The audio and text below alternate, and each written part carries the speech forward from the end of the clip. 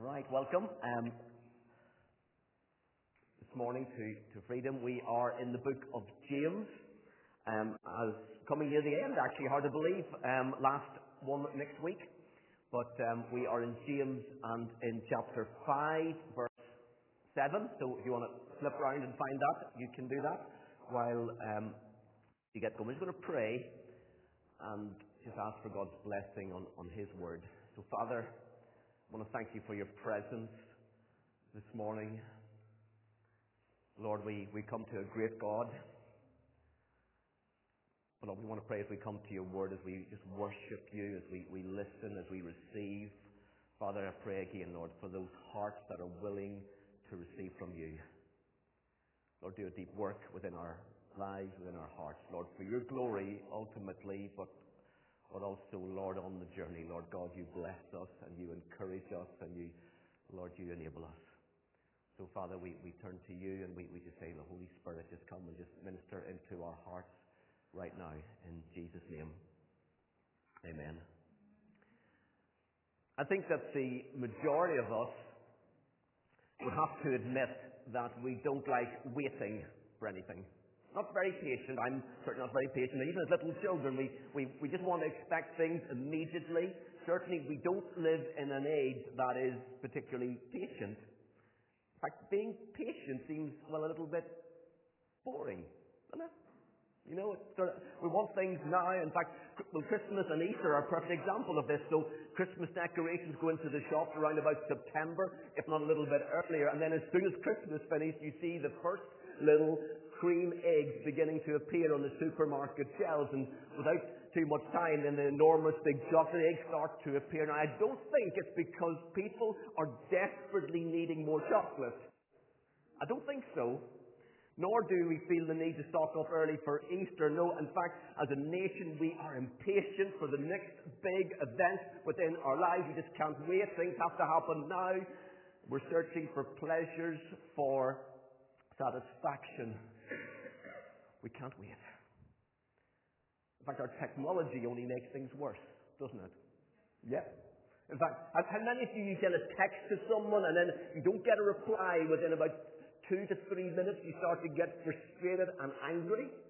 Am I right? Some of us do. And James says, the conclusion, dear brothers and sisters, be patient. That's where we're going today. Patiently enduring. And a genuine believer accepts God's timing and God's grace to cope even in suffering. They commit their hearts to faithfully serving God without grumbling, and they set their souls, they set their lives on Christ day by day. So James chapter 5, verse 7 says this, dear brothers and sisters, be patient as you wait for the Lord's return. Consider the farmers who patiently wait for the rain in the fall and in the spring. They eagerly look for the valuable harvest to ripen. You too must be patient. Take courage, for the coming of the Lord is near. Don't grumble about each other, brothers and sisters, or you will be judged. For look, the judge is standing at the door. For examples of patience in suffering, dear brothers and sisters, look at the prophet who spoke in the name of the Lord. We give great honor to those who endure under suffering. For instance, you know about Job, a man of great endurance. You can see how the Lord was kind to him at the end. For the Lord is full of tenderness and mercy. But most of all, my brothers and sisters, never take an oath by heaven or on earth or anything else. Just simply just say a simple yes or no, so that you will not sin and be condemned.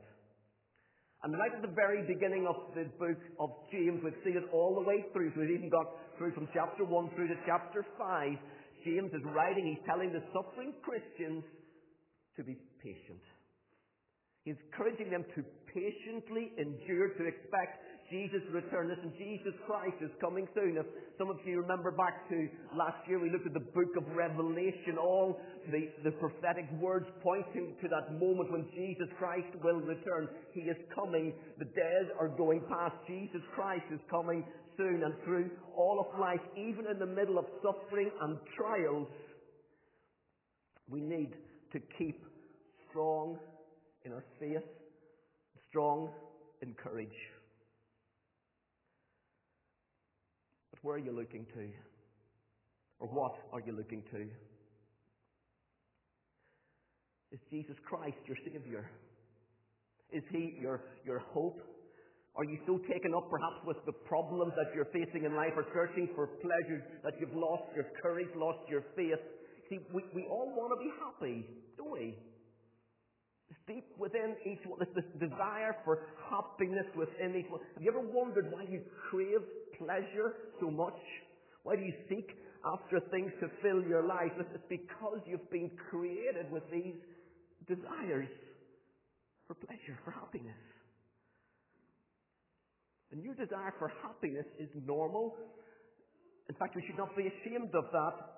The revivalist Jonathan Edwards wrote, "The soul of every man craves happiness. This is a universal hunger, but the problem comes when we seek our happiness in sin, when we seek our happiness in anything other than the one true God, because this is the path that will lead to addiction, to destruction.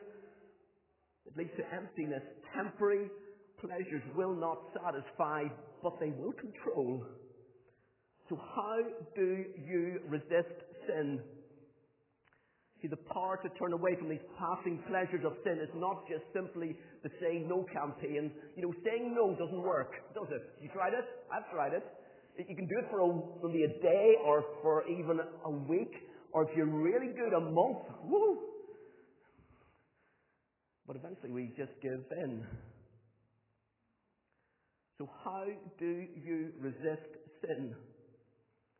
How do you fight these pleasures of sin? How do you patiently endure with another pleasure? And there is only one thing that will truly satisfy, one person that will truly satisfy. You see, holiness is not obtained through prohibiting, or by threatening, or by shaming, or by guilt. It is obtained by believing in and trusting and resting in God's promises of a superior, pure happiness that comes only through falling in love with Jesus. It's the only way. And your goal and your purpose is the pursuit of happiness in God. And there is no greater way to glorify God. In fact, the reason that you've been created in the first place is to give glory to God and to enjoy Him forever. That's why you crave happiness. That's what your heart is looking for. The joy of the Lord. For Christ. Listen, He is for you in His Son. So will Jesus be enough? Is there enough for you in Christ Jesus? Listen, if that answer to that question is no, or I'm not too sure, you don't know Him well enough.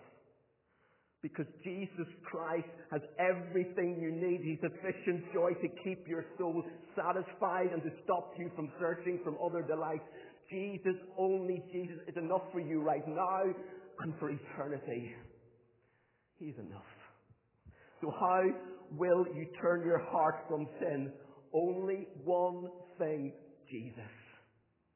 Jonathan Edwards again says, in Jesus the longing soul may be satisfied, and the hungry soul may be filled with goodness. The delight and the contentment that is found here passes understanding and is unspeakable and full of glory. It is impossible for those who have ever tasted of this fountain and know the sweetness of it, ever to forsake it.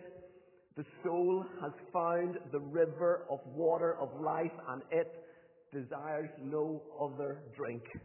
It has found the tree of life, and it desires no other fruit.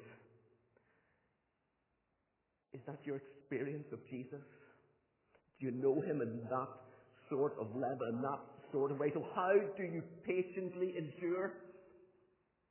Jesus. Only Jesus. I know some of you are struggling at the moment and be trapped with the rubbish of this world, or trials, or temptations, or suffering. But my question is this: are you still drinking from another source? Are you still eating from another table? Listen, that will not satisfy you. You wonder why you're thirsty, why you're hungry. Listen, you drink in the water of life. It's Christ. It's knowing Christ. And life is going to be difficult. That shouldn't shock any of us. It really shouldn't. It's not until Jesus comes again that God is going to right all the wrongs of this world. 3 times James reminds us here. He points us towards the coming of the Lord Jesus Christ in James chapter 5 verses 7 to 9. Because he knows that life is not easy. And the Bible never promises it's going to be easy for us. So in John 16 he writes, I have told you all this so that you may have peace in me. Here on earth you're going to have many trials and many sorrows. But take heart, because I have overcome this world. You are to expect these problems. You are to patiently endure hardship until Jesus Christ comes again. But if you think that means we just simply put our heads down and we sort of keep ourselves to ourselves until Jesus comes, you've missed the whole point of that. That is not what James is saying here. In fact, the very opposite is true. Knowing that Jesus is coming gives us the courage to stand firm as a united people together in Christ. And James says, with courage, look up and keep looking to Jesus. Only Jesus. Look at him.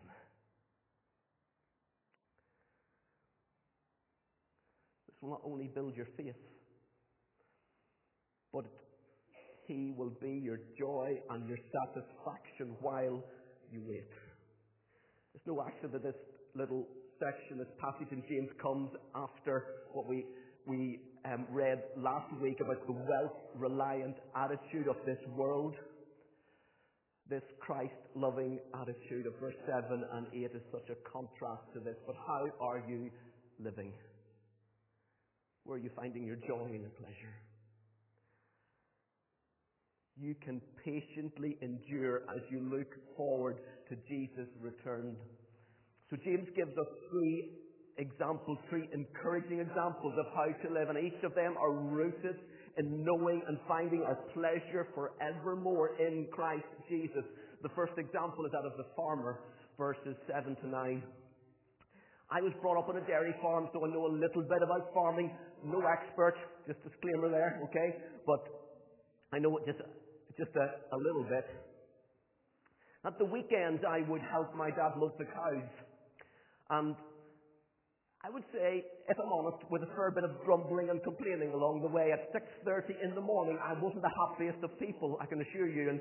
But my dad would often tell me and reassure me and remind me that actually milking the cows was probably the best thing that was going to teach me patience within my life.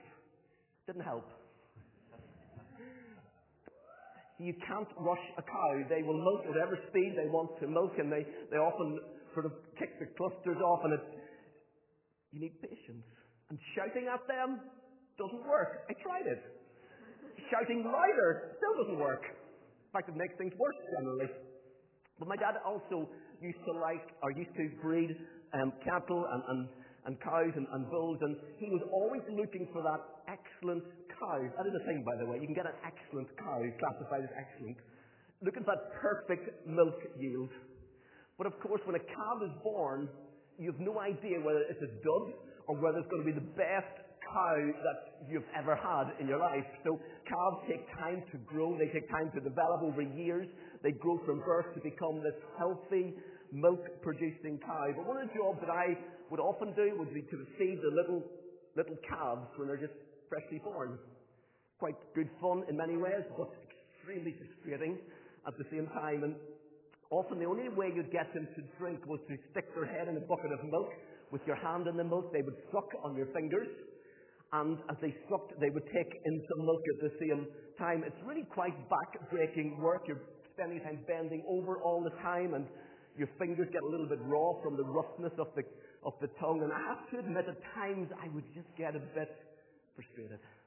So I developed an alternative method as well to help me along. So when I just got to the point where I just had enough, I would take whatever was left in the bucket of milk and just pour it over the top of the calf. Principle of osmosis, I think. Very scientific. It was really, really good for relieving my frustration. It was completely ineffective, of course, for feeding calves. And for calves to grow up, they needed their food. They needed also to learn how to feed. And I needed to learn patience. Still learning. There's a lot of truth in the saying that an impatient man will not make a good farmer. And James, he picks up this illustration, this idea of the Christian as a spiritual farmer looking for spiritual harvest. The illustration that he uses is not about livestock, but about seed. Seed that grows into plants and then is harvested. And our heart is the soil and the seed is the Word of God. And there are seasons in our spiritual life just as there are seasons for soil. And sometimes our hearts become cold and wintry, and Jesus has to plough to break up the soil of our hearts before he can plant the seed. Jeremiah 4:3, break up your unploughed ground and do not sow among thorns. And the trials and the challenges and the pains within your life, and you're wondering, God, what are you doing in this process? But very often God is ploughing up our hearts. The soil of our hearts, getting it ready, preparing it for his seed of his word that may grow, that may produce fruit, may produce a harvest within our lives. But God is also the one who sends the sunshine. He is the one who sends the rain of his mercy and his goodness to water and to nurture the plants. But you must be patient as you wait for the harvest. And the secret to endurance when life is tough and things are getting difficult is to realize what God is doing in that process, that God is producing a harvest within your life. You need to learn the lesson that the farmer knows only too well. If you cannot do this yourself, but actually you have to wait. You have to patiently wait on what God is doing in that process. God wants the fruits of his Spirit to grow. Love, joy, peace, patience, kindness, goodness, faithfulness, gentleness, and self-control. And the way that he does this so often is through trials and troubles. But instead of growing impatient with God and with others, you need to submit yourself to God to permit these fruits to begin to grow within your life. And we are, at least I hope we are looking for a harvest. For God, by his Spirit, to do something miraculous within our lives. Are we willing to do whatever it takes for that to happen? But we will not enjoy this kind of harvest if our hearts are not established in Christ, if we do not find our pleasure and our joy in Jesus Christ alone. In Romans chapter 1, verse 11, Paul talks about the purpose of the local church, that is to see God's people grow strong in the Lord, for faith to be established, so that they may bear fruit. Listen, this is the work of God. God builds his church. God strengthens his people. God produces these fruits to grow within our lives. This is the work of the Spirit. You cannot do this. God does this. God does this within your life. But that does not mean for a moment that a good farmer just stands around waiting and doing nothing. He is constantly at work preparing for the harvest. So James is not telling you just to put your feet up and just to wait for Jesus to return. He's telling you to keep working and to keep waiting, to wait and to work. And this waiting is an active process, and it's the focusing of our energy into the right direction, into Christ, into him. And from him we will actually begin to affect the world around us. And this outward working of this, James goes on to add, he talks about how the good farmer doesn't end up fighting with their neighbouring farmers. Again, when we were growing up, actually there was a very good relationship among our local farmers around us. So when it came to harvest time, for us that was cutting silage and hay because there's a dairy farming area. The neighbouring farmers would often come around and help us out, and we would return the favour to them. Also, at times Dad would share buying machinery with other people. They would lend each other stuff. There was just this willingness to help one another out. No one on a farm has time to waste energy fighting and disputing with their neighbour. I guess that's what James had in mind when he wrote verse 9. But impatience with God often leads to impatience with God's people. And this is a sin that we must avoid. And the antidote? Psalm 27:14. Wait for the Lord. Let your heart take courage and wait for the Lord. The second example that James uses here is that of the prophets in verse 10. And the Jewish audience that James is writing to would have understood this simple reference to the prophets, to the Old Testament prophets. And James makes 2 points here. The first is this. The prophets were in the will of God, however, they were still suffering. They're speaking the very words of God. They're preaching in the name of God, but they're facing persecution. Now, they're not suffering because they have sinned or they have been unfaithful to God, but their suffering was because of their faithfulness. 2 Timothy 3:12. Everyone who wants to live a godly life in Christ Jesus will suffer persecution. You don't see that on many bumper stickers, do you? Or any fridge magnets. You know, it's not a verse you say, let me give you a verse from 2 Timothy to encourage you. But actually it is encouraging because it speaks into our lives, does it not? To the reality of where we live so often. You must never think that obedience is going to automatically just ease the pleasures of life. You see, if you're just looking for your pleasures in your circumstance, for everything to be easy around you, listen, you're going to be devastated because the Bible has never promised that. But if you find your pleasure in Christ and in Christ alone, you find your joy in Him, the one who does not change, the one who satisfies completely, the one who's your hope for now and for eternity. If you find joy and satisfaction in Him, listen, whatever happens around, the circumstances may not be easy to deal with, but actually they will not rob you of joy because He is your joy. You get it? He is our joy. For now and forever. We understand this. It changes how we view life, and in fact it changes how we view eternity. It changes everything. And also, don't forget the greatest example of all, Jesus. And obedience led Him to the cross. But there's also some hope in this because the prophets also remind us of God's care for us when we go through suffering for His sake. Story of Elijah, some great stories in there, but Elijah, he went one day to the wicked king Ahab to tell him that there's going to be a drought in the land for 3.5 years.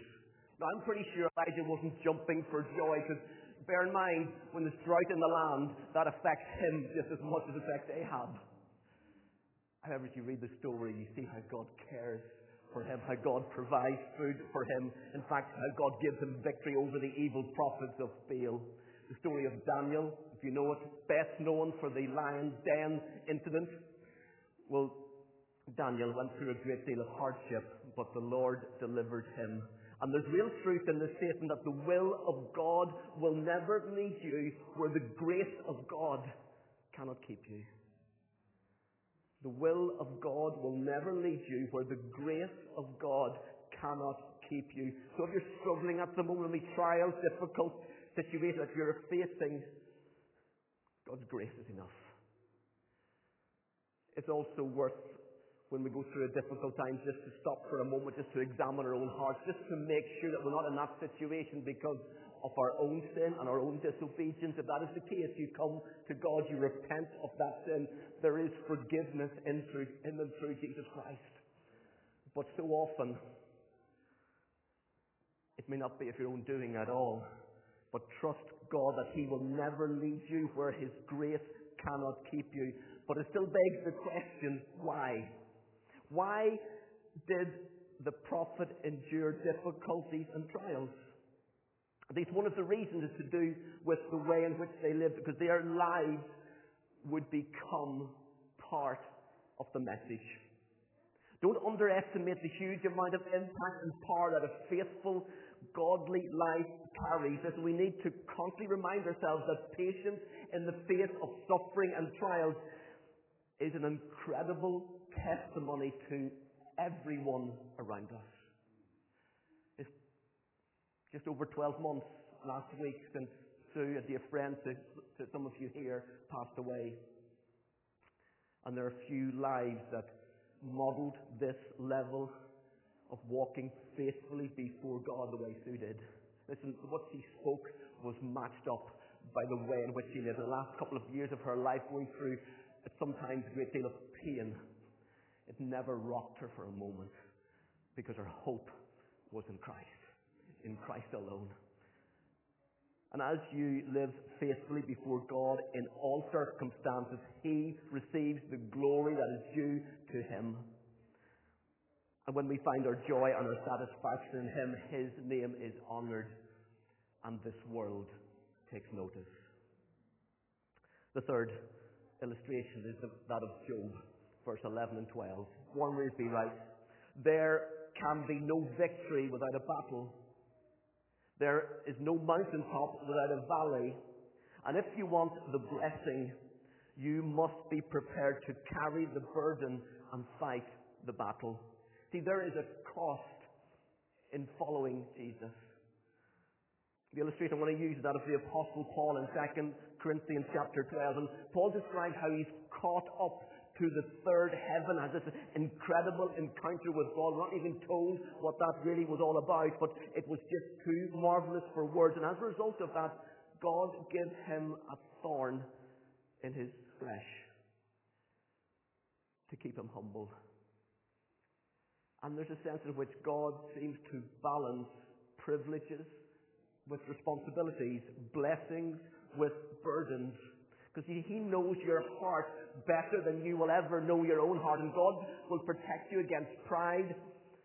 And uncontrolled pride can be devastating in our lives. It can make us turn into spoiled children. And God blesses the humble. So James teaches this blessing comes after enduring. And so as we look a little bit closer at this man called Job, in fact, the truth is we have to search long and hard to find a better example of someone who suffered more than Job. And Job's circumstances were certainly against him. He lost everything that he cared about. The book of Job is a long book of speeches. It's actually difficult to read in places, a little bit tedious if I'm honest. But it begins where Satan predicts that Job will become impatient with God, that he will abandon his faith if he has to face some trials and some difficulties. Of course, that does not happen. And Job endures family tragedy, financial ruin, crippling illness, rubbish friends. He experiences the very worst that we could ever possibly face. In fact, he even seems as if God is against him. When Job cries out to God for help, heaven is strangely quiet in that moment. And Job definitely endures. And it's so important for us to notice that Job has got no idea what's going on in his life at that moment. He hasn't got a clue. At that time, his friends are telling him that he has probably committed some terrible sin or that he's a hypocrite. And Job defends himself. He maintains his innocence. He's not saying he's perfect, but he maintains his innocence. However, his friends are wrong, and God has nothing against Job. But it's very true that Job just doesn't understand. He questions God's will. He certainly wants some answers from God, but he never turns in his faith against God. Job 13:15. He says, "Though God slay me, I will hope in him." And Job persisted. And he was so sure of God's goodness that even though he didn't understand what God was doing, he kept going. That is endurance. And Job teaches us that God has got a higher purpose in our suffering. And Job's suffering both paves and also points the way towards Christ. There's something you see something of the love of Christ in how he deals with this, and this perfect Son of God who suffered, but not for his sin, but for your sin, for my sin. But it's worth noting what's the end purpose of Job's situation. God reveals himself to be tender in mercy and love, and Job endures. In fact, his endurance ultimately brings glory to God. In fact, as we heard already, God's goal is for his own glory. And the outcome of this is also even greater blessing for him. Again, Job neither expects this or knows what God is doing in this process. But listen, God will show you compassion and mercy. He never wastes the suffering of his people. And Job met God in a new way, in a deeper way, that in itself would have been enough for him. But after all of that, he also received greater blessing from God. Of course, we could argue that if God is so merciful and so gracious, why did he not step in the first place? Why allow Job to suffer in this particular way at all? And I've got to acknowledge that I don't know the answer to all those questions. There's some things about the mystery of God, the hows and the whys of how God works that our infinite minds cannot begin to understand. But this I do know, is that God was glorified, that Job was purified through this experience. And listen, if there's nothing to endure, we will never learn endurance. So what do we learn from this story? Very quickly. There are many trials in life, and they are caused directly by Satan. God is good, beyond measure. But God permits Satan to test his children, but he always limits the extent of the enemy's power. Like Peter in Luke chapter 22, Jesus says this, Simon, Peter, Simon, Satan has asked to sift you as wheat, but I have prayed for you, Simon, that your faith may not fail. And when you turn back, strengthen your brothers. And as Simon is going through probably one of the most critical moments and the critical challenges faith in probably all of his life, Jesus is praying for him. Jesus is praying that he would persevere through this. But what is the purpose of this? So that he would strengthen his brothers, that his faith would be stronger as a result of this. Now, our faith is refined through suffering and trials. That is why God permits them. The second thing is that Satan wants you to get impatient with God. See, an impatient Christian is a powerful weapon in the devil's hands. Abraham is a good example of this. His impatience led to the birth of Ishmael, the enemy of the Jews. Peter's impatience nearly made him a murderer. So when Satan attacks, it's very easy for us to get angry with God. When you get impatient, you run ahead of God, you tend to walk in a different direction to God, and you miss out on the results of God's blessing through those challenges, through those difficulties. The third thing is this. We learn that God's grace is sufficient. 2 Corinthians 12:9. My grace is sufficient for you. My power is made perfect in weakness.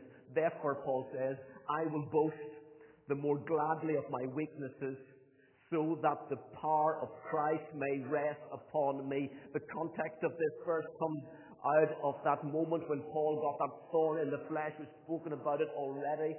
He's going through this pain. There's people, many theologians think it may be his eyesight. We're not 100% sure, but this is something that Paul could easily have tried to fight or to deny, but he didn't. Instead, he trusts God for the grace that he needs, and he turns Satan's weapons into a tool to build up his own spiritual life. When you find yourself suffering and the heat is turned up, you go to Jesus for the grace that you need to endure. Remind yourself that Jesus is both graciously and gloriously has got a purpose in everything that you're going through, and that he will work out his will in his time and for his glory, and that you are loved by God. You know, it's such a privilege to be part of a wonderful and yet mysterious plan. But it's so important that we live with an eternal perspective. See, unless we have this eternal view of our life, we will not endure. You need to daily remind yourself that Jesus is with you now and in the age that is to come, so that we can patiently endure. If you do not know Jesus to be your pleasure and your satisfaction, circumstances will crush you. So again, I don't know what you're facing right now, but He knows. And He loves you deeply, and He will show His compassion and His grace. And you can trust His words. You can trust the words that James is bringing to us here. Listen, He will never let you down. But listen, don't forget to pray. Pray for yourself. Pray for those Christians that you know that are suffering at this moment. Remember the promises that we've already heard from James, that real things happen in answer to prayer that would not have happened if you hadn't prayed. But more on that next week. But for now, you can grow up. You can mature. You can find joy and pleasure and satisfaction only in Christ. It's not to be complicated. You turn to Him. In whatever situation you're facing, you turn to Him. For the joy that was before Christ, He endured the cross. Why? For the blessing that can come through to you. Forgiveness and hope and life.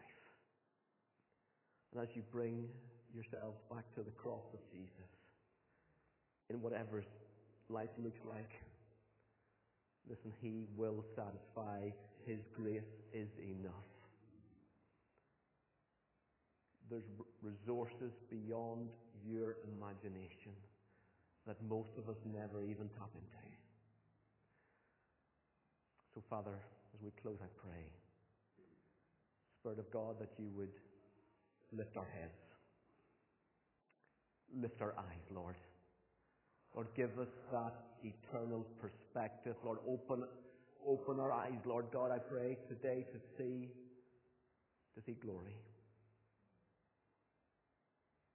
to see reality. Lord, not the reality this world wants to show us, but the reality, Lord, that is yours. The reality that has been bought with the precious blood of Jesus Christ at the cross. And Father, I pray that my friends here and myself, Lord, would be filled afresh with your Spirit. That you would lift our gaze to the wonder and the glory of who you are, that we would find our joy and our satisfaction in you and in you alone today and tomorrow and this week and this month and this year and forever. Thank you, Jesus. Amen. Amen.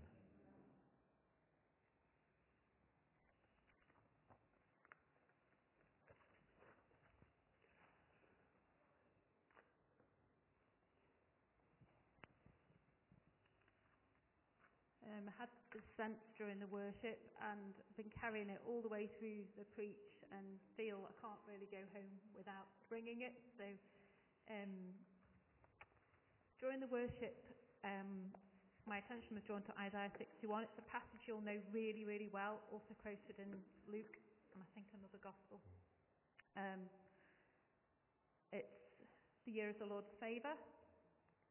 The Spirit of the Lord God is upon me, because the Lord has anointed me to bring good news to the poor. He has sent me to bind up the brokenhearted, to proclaim liberty to the captives, and the opening of the prison to those who are bound, to proclaim the year of the Lord's favour and the day of vengeance of our God, to comfort all who mourn, to grant those who mourn in Zion, to give them a beautiful headdress instead of ashes, and the oil of gladness instead of mourning, the garment of praise instead of a faint spirit, that they may be called oaks of righteousness, the planting of the Lord, that he may be glorified. And what I never noticed before when I was looking at that during the worship time is that an oak in nature is a strong, beautiful, majestic tree, and it takes a long time to grow. But who are the people that God is calling to be oaks of righteousness? The poor, the broken-hearted, those who are bound up, those who are captives, those who are mourning, those who have a faint spirit. And my sense is just that we ask God to plant in us that which he wants to plant, that we don't try and build anything else. You know, we don't want any of this for ourselves. When we were saying earlier in the service about looking to him for breakthrough and for the breaking of chains and the pulling down of strongholds, we want the Lord to plant his things. And that's going to take time. But also there can be those incredible breakthroughs like that come during moments in time, you know, where you're just never the same again. So that was my sense, that, you know, we pray for the Lord to plant. Well, shall I just pray that now? Yeah, please. I'll pray if you want. Father, we take your word. And Lord, this is where it begins to take root, because we applied it to our hearts. And Lord, the message from James, the message we've heard read as well, Lord, it's not popular these days, because we're looking for that instant gratification, Lord. And so, Lord, I want to pray, first of all, Lord, forgive us when we're looking in the wrong places. Lord, forgive us when we are looking for that quick fix. Lord, that we think that, Lord, we just need that quick answer, Lord God, when you've promised us, Lord, that joy of the Lord is for those who patiently endure. And so, Father, I pray, Lord, you begin, Lord, just to soften, Lord, as you plough up our hearts, Lord, as you, Lord, whatever that means in our lives, in our situations, Lord, we just want to say, Lord, we're willing, first of all, Lord, for that to happen.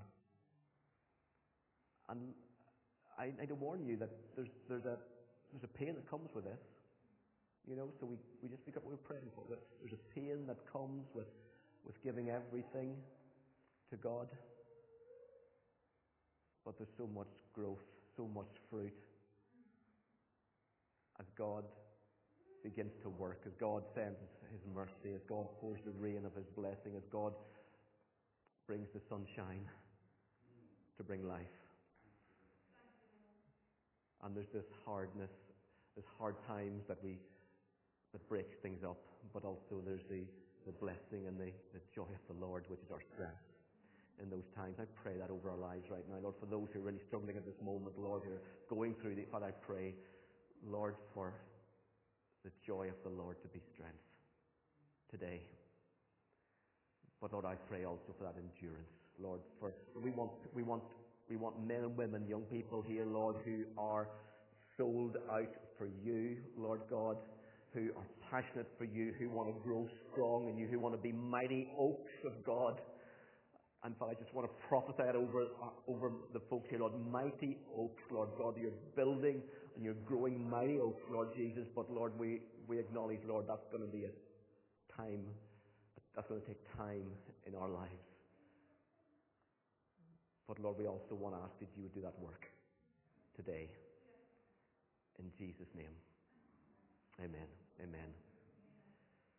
If you want to come and chat about anything that you've heard today, do come and catch me or others around. We'd love just to pray with you if that's appropriate, if you need prayer for anything.